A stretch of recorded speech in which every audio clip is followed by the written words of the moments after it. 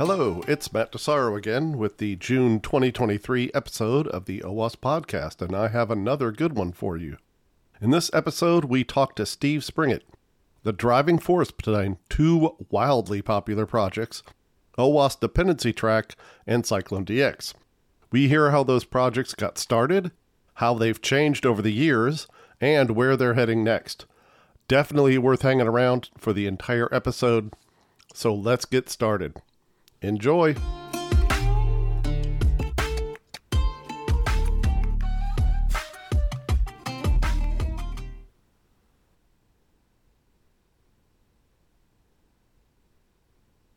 Hi, it's Matt DeSaro. I am here today with Steve Springett. You may or may not know of him. You probably should. He is the person behind Dependency Track and also CycloneDX. This guy is well beyond up to his neck in SBOMS and all SBOM things. So, Steve, for the people who don't know you, can you give them a little bit of background? Let them know what's going on with you and what your history is like? Yeah, absolutely. Hi, I'm Steve Springett. I do a lot of work in the OWASP community, like Matt said. I lead the OWASP Dependency Track project. It's a flagship OWASP project that consumes and analyzes bills of materials. I lead the OWASP CycloneDX bill of materials format, and I am the co-author of the OWASP Software Component Verification Standard, which helps organizations measure and improve their software supply chain assurance. What I actually get paid to do is I'm one of the directors of product security over at ServiceNow, where we work with around 5,000 or so developers, trying to get them to build secure and resilient software. Excellent. So I got to ask, because when I was prepping for this podcast, I got very curious. Like Dependency Track, although right now it's a very big thing, it's not a new piece of software. It's been around for a while now. So how did you even get prompted into doing that work? Well, it was like 2017, 2016. I can't remember when that first came out, but it's been years. It actually started in 2013. Oh. I hired an intern at my employer at the time because we had a very simple requirement. We were shipping these things called server appliances. We would call them antiques today, but we would sell these pieces of hardware into, people's data centers, and we needed to track the full stack inventory. So that meant the operating system, the application libraries, the hardware that it's running on, all the different optional components that's in that hardware, all the firmware. I had to track the entire thing. And I had to do that because even when you buy from certain OEMs, you might actually get slightly different hardware, even though it's technically the same model number. So we had to have this really basic use case where we're tracking the full inventory. And there was really nothing out there that did that. So the initial design of Dependency Track was basically, and this is how I kind of talked about it in some of my early OWASP talks, I talked about it as an asset management application for components, because that's really what it was. And then, of course, several years later, the US government, especially in 2017, 2018, started talking about software bill of materials. And that concept never really occurred to me. Why limit things to just software, right? The world just isn't software, right? There's this thing called IoT. I heard it's really big, but why are we ignoring this? Why are we ignoring the cloud, for that matter? But okay, SBOM, we can do that as well. But I think the US government has really had a really dramatic impact on the level of understanding of what these things are and why they're important. And that has dramatically increased the adoption. Prior to the US government's involvement in something like Dependency Track, for example, we maybe had less than 100 organizations using it. Now we have tens of thousands of organizations using Dependency Track. It's used by some of the largest companies in the world. It's used by multiple governments, multiple federal agencies. And every single month, we know that there are Dependency Track systems are responsible for analyzing over 300 million components for known vulnerabilities every single month. That's just the numbers we know about. It could be actually much larger. So if you track the trajectory prior to US government versus now, it's just been right. They're like the number one marketing machine we have.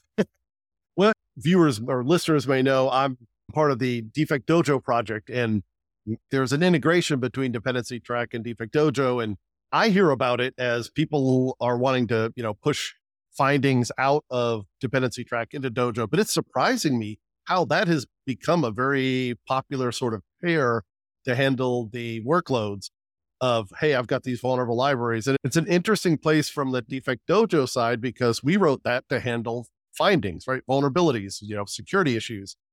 And we have this idea of a component inside of Defect Dojo, but it's really just a way to say this finding is attached to some library. It's not anything remotely like SBOMS. So I'm very happy to have this sort of sibling project that handles the other half of it, because I also kind of, to be honest with you, don't want to muddy up Dojo, because I like that Unix idea, right? We do the one thing, we do it well, and I'll hand it off to other tools and play nice with them to do other things, right? So yeah, Dependency Track is just boom. We see the same kind of thing, right? Even with CycloneDX, which is basically the bill of materials format that allows all this communication to happen in terms of inventory, CycloneDX also handles vulnerabilities.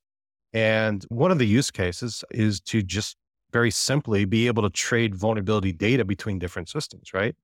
So if you want to just describe, a certain CVE or a certain internally found vulnerability, and you want to trade that information between two parties, you can do that. But we've added support for other things such as proof of exploit code and all these other things that, responsible disclosure and platforms like Defect Dojo actually support. And while we are going to ingest a lot of this stuff in Dependency Track, we're certainly not going to reinvent Defect Dojo. Again, going back to that Unix philosophy, right? Do one thing, do it well, and integrate with the systems that you need to provide additional value. So it's just a strength in numbers type of thing. Definitely. And I've got to think that CycloneDX, which I don't completely know the history here, I'm not as well as you, but that grew out of doing Dependency Track, right? And then that thing, I think, must have gone to places you never thought possible.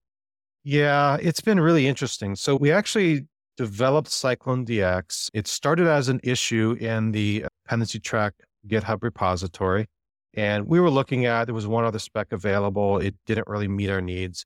So it was one of these kind of things where, okay, let's create a new standard. And we did it outside of OWASP because we didn't want to make it seem like this was an OWASP standard for an OWASP tool. If we really wanted organizations to adopt this, it had to live at least initially outside of OWASP, right? And as good as reputation as OWASP has, especially it's the reputation for being, honest and transparent with a lot of the things that we do, it's not necessarily a name that a developer would associate with. So we had to do something our own, and we ended up creating a few different implementations. I think we created a Maven implementation, NPM. We hit the largest ecosystems first, and then people started writing their own. And soon we had a collection of tools. Oh, hey, there's, 20 tools that support this thing. And again, since the executive order 14028, which kind of requires SBOM and certain levels of transparency, we now have the largest collection of tools of any SBOM format. We're over 200 tools. These are just the known ones that actually support this standard. And there's over 200,000 organizations estimated that actually use this stuff in production on a daily basis. So the adoption, the numbers are truly incredible. When you build something, as you know, right, you build something and you think it's going to be used a certain way. And then people, they have their own use cases. They have their own problems that they need to solve. And one such group took Dependency Track, for example, and they started tracking the individual pacemakers that were implanted in patients and tracking the software stack on those individual pacemakers, right? Well, Dependency Track was not designed to handle protected health information. Please do not do this. But there was no other solution available that allowed them to do that. Again, because SBOM is fairly new, the consumption tools are fairly immature, but Dependency Track as a project wasn't confined by SBOM, right? It has 10 years of being around and thinking about these ideas. Likewise, CycloneDX was originally conceived for, software. And then we had initially a support for kind of rudimentary hardware. But today it's used to describe complete cloud environments. You can describe satellite systems, guidance systems on an F-35 is a real use case for us. MRI machines. It's really interesting the number of use cases that some of these organizations do with something like CycloneDX. It's really incredible. Well, and that's a great sign that you've done something right, honestly. When there are uses for your thing that you've developed that are far beyond your original goals. I created a tool years ago to do some API automation. This was back when curl was the easiest API client to have, way before there was Open API Spec or Swagger or any of that stuff. This was years ago when it was really low level and crunchy to work with. So I wrote this wrapper around curl that would allow you to sort of, these repeated parts of curl, I'm going to put them in a config file and it'll just basically call curl by adding in my command line options, and it just makes the curl command shorter. Well, so I had this tool and it was working well for me. I was testing lots of APIs, and I was talking with a friend who used it, and he goes, yeah, I used it to automate workflows. And I'm like, what? He goes, oh yeah, I automated workflows because I had a command line option to point it at a particular config. And he just wrote 4 configs that did the 4 things that needed to happen to the API. And this called config 1, config 2, config 3, config 4. And I was like, I never thought of it as being a workflow thing. That's super cool. Imagine you were quite heartened by the fact this thing that you created to solve a problem became this much more universal tool. And much more, if the numbers that you call out are just nuts. I knew it was popular, but holy cow. Yeah, you never envision the use cases. You never envision this kind of trajectory. Again, the US government has popularized this. Without them, we would still be kind of a niche thing. But yeah, these numbers are just mind blowing. And I think it's going to get even more insane. We're introducing fairly soon, actually, we're introducing a bunch of new capabilities to Cyclone. For example, there's this thing called machine learning. Again, I heard it's pretty popular, especially this thing called generative AI. Yeah, we're actually going to be able to model that in a bill of materials. You'll have complete transparency of where the models came from, how they were trained, how they were evaluated, complete track of the provenance of these models, because there are nation state adversaries that are publishing open source models to known platforms that share models, right? Not calling out names, not calling out adversaries, but this does happen. So the folks at the DoD, other places, they kind of care about these types of things. So machine learning transparency is something that we're bringing to the table. The other thing about bills of materials is that it only really tells you about what's in it. It doesn't tell you how it was made, which is also very important, right? I could use a vulnerable version of maybe glibc, and, depending on how I compile, I may or may not have a vulnerable artifact as a result. Again, the details matter, right? Security is all about the details. And being able to describe how the sausage was made is something that CycloneDX, the next version, actually does support. So you can kind of think about it as being able to describe what's on the recipe versus what actually transpired in the kitchen. CycloneDX will actually be able to support both use cases. So that way you can kind of set your baseline for what you expect, and then you compare that and discover any anomalies. It also gives you a complete formulation for true reproducible builds, right? Which are mostly theoretical today. People talk about reproducible builds and they usually refer to like checksum. That's not reproducibility. That's kind of a cop out. But if you want true reproducibility, including all the provenance data, which is not in your checksum, you need to have the complete formulation for how it was made. So we're working closely with IBM and a bunch of Eclipse Foundation, a bunch of others, to make sure that this actually works in the real world. We're also introducing things like the ability to identify, like, how confident are you in saying that this component is what you think it is, right? What were the techniques used? How confident are you in this? Is there a call stack? Yeah, we also support call stacks now, because a lot of open source components are never called in the context of the application they're bundled in, right? So we're supporting all this stuff. So huge release coming out really soon. And then we're also working on 1.6 because IBM researchers in Zurich, Switzerland, they've forked CycloneDX. They created this thing called SBOMS, cryptography bill of material, so that they can analyze the cryptographic assets so that they can start the mitigation journey for a post-quantum reality, right? So they can discover all the potential weaknesses, crypto weaknesses in their applications and systems. So we're going to be bringing cryptography bill of materials to the standard and a bunch of other stuff. So we're just getting started. And in terms of a trajectory in the amount of adoption, I think it's just going to be utterly insane. I think we're just at the very beginning of it right now. So my role over at CycloneDX has kind of shifted a little bit over the last couple of years to being more of a community builder. So we have a fairly large community at this point, right? We've got hundreds of contributors. We've got multiple working groups. We've got different feature working groups, each one tackling a different subject. We got a industry working group, which basically is if you're familiar with extreme programming, it's kind of like the concept of an on-site customer. So that's our industry working group. We got the core working group. So we've got a ton of people involved in all this. And then a pretty large Slack channel. I think there's like 1,000 people in our Slack workspace. Yeah, it's kind of shifted to community builder right now because it's taken on a life of its own at this point.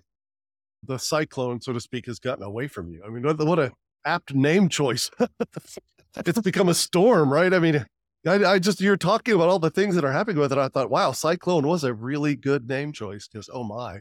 Yeah. And the funny thing about it is that the name actually came from the complexities that can arise when you have circular dependencies. Oh, that's where the cycling, that's actually where the name comes from. So, I mean, circular dependencies, I mean, sometimes it's, if you just have two, it's, it's fine. But in a large system with lots of large circular dependencies, it's kind of like the Tasmanian devil, right? Lots of energy, all of it destructive. And that's kind of where the name came from. Oh, that's beautiful. I did not know that backstory. That's beautiful. Yeah, one of the fun things I've run into, challenges, I guess, and maybe your build aspect of CycloneDX would address this. It's been fun when you run an SBOM-ish tool or even an SCA tool against a repo, and it flags a bunch of things, and you look into them and you're like, oh, those are all my test harnesses. They actually aren't part of the app, but they're in the repo because that's just easy logistically. And it's been interesting having to work around those issues of like, hey, yes, I know I have this air quote bad stuff in my repo, but it's really only a thing to drive the testing that doesn't ship with the app. It's not built into the app, but it happens to be in the repo. Is that something that CycloneDX is? Have you heard people were like running into the issue with CycloneDX? Yeah, I mean, some people care about and some people don't. In general, though, if something is going to be read-only and doesn't necessarily touch the code, then, excluding those test things is probably okay, right? Especially for integration testing and that sort of thing. But, any kind of unit runners or unit test runners or anything like that, all of those, I mean, if you have a malicious QA tool and it's operating in your build pipeline, it can manipulate the source code and you won't even know it. So one of the challenges is not only identifying that, which itself would be bad, but there are many good and positive reasons why you actually do manipulate code while during a build cycle, right? Like in the Java ecosystem, for example, you've got your persistence frameworks. You typically go through an enhancement process, which adds a bunch of metadata to your persistable classes, right? It's a natural thing, and it's a good use of code generation. Problem is that how do you determine the good use of code generation versus the malicious code generation? That's a much more complicated problem. I think the SBOM thing is, SBOM I kind of view as kind of more like a transport, right? It doesn't really provide a lot of value in and of itself. The value really stems from how you use it and the systems that can actually consume it and understand it. It's nothing more than a messaging format though. So what I think you'll see over the next maybe 5 years or so is, we have cloud observability, which is basically being able to identify performance and other types of issues in a cloud environment. Well, I think that same kind of concept will eventually apply to our supply chain, where we're monitoring things in real time while they're happening.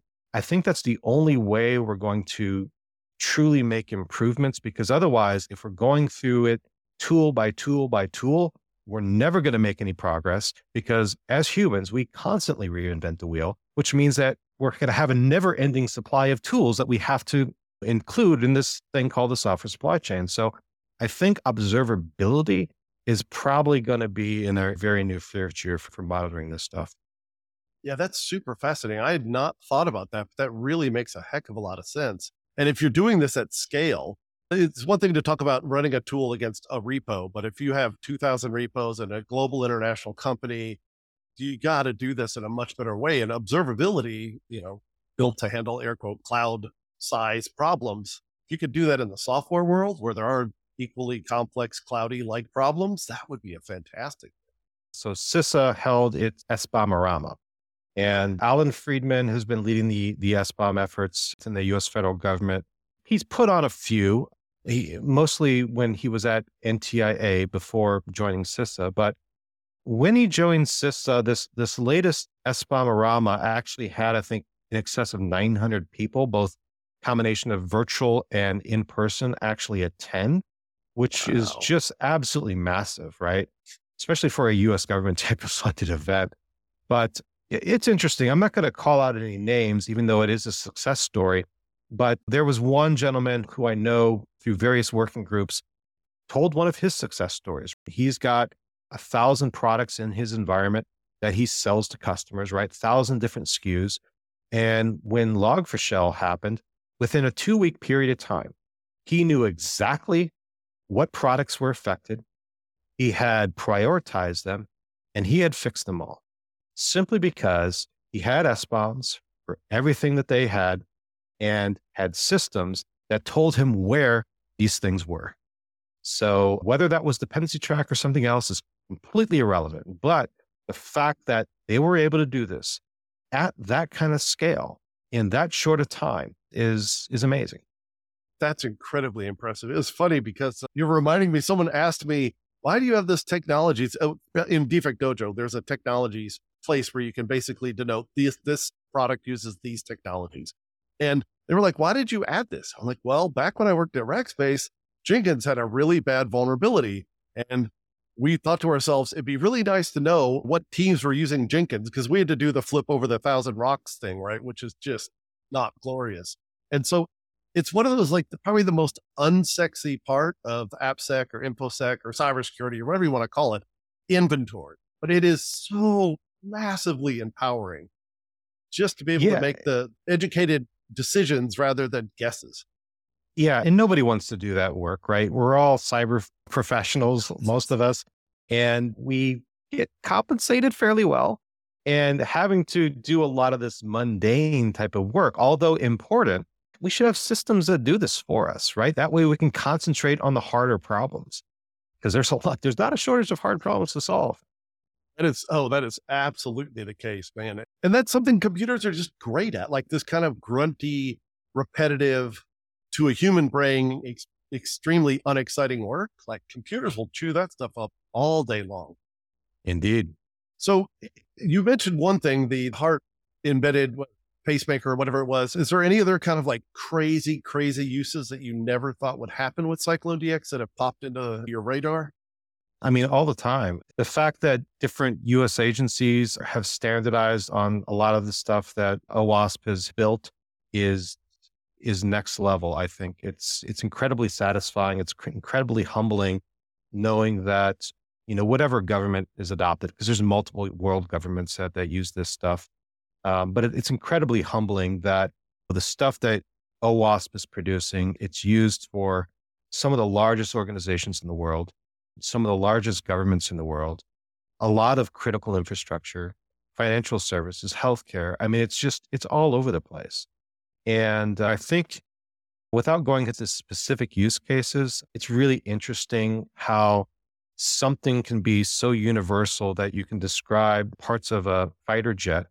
You can also describe MRI machines and automobiles and these types of things, which are in fact being done. It's really interesting.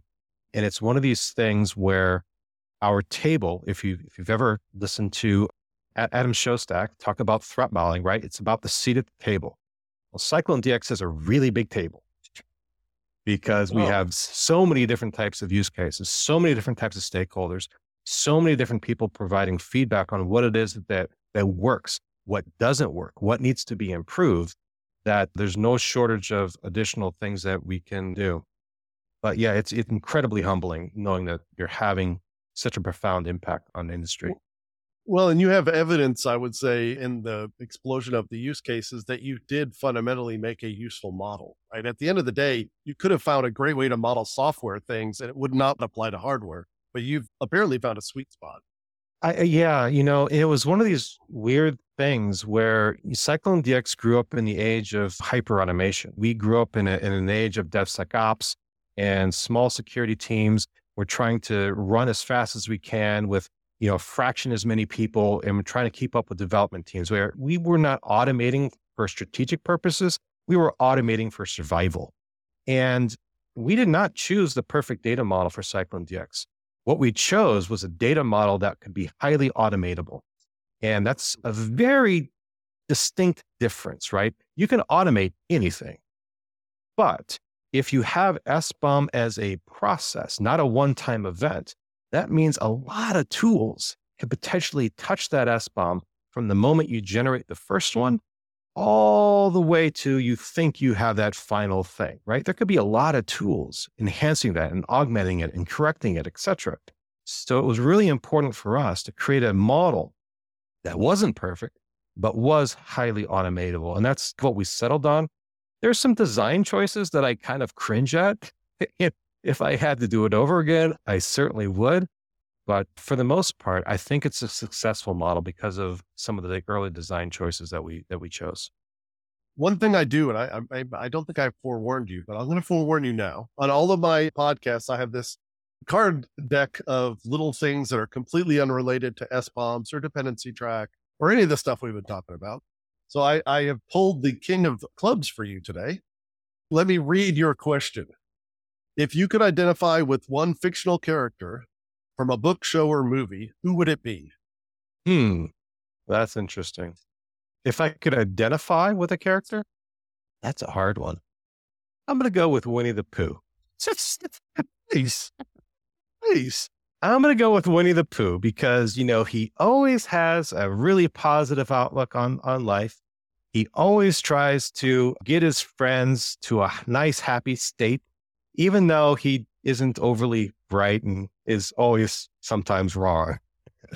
I love it. Oh, that is fantastic. I did not think that was going to go there. So that's beautiful. That is perfect. Well, it was either that or the Matrix. So we'll throw a curveball every once in a while, right? Keep them guessing. I love it. Yeah. Well, this has been fantastic. And I appreciate you cutting up some time out of your very busy day. I'm sure you're up to your eyeballs in CycloneDX besides the day job. So this has been super interesting. And I, once again, greatly appreciate your time. Appreciate it, Matt. Thanks for having me on and have a great rest of your day. Cheers. Cheers. I'd like to thank Defect Dojo Inc. for making it possible for me to record this episode. Defect Dojo Inc. is a team of experienced technology and security professionals who build tools that actually provide peace of mind. They want all humans to sleep better knowing that their work is effective, their progress de-risked. Defect Dojo's flagship software offering is a security automation and vulnerability management platform that serves as a single source of truth. It can import results from more than 150 different security tools. It is a leader in the space with over 30 million downloads. Contact them at defectdojo.com for more information about their products and services.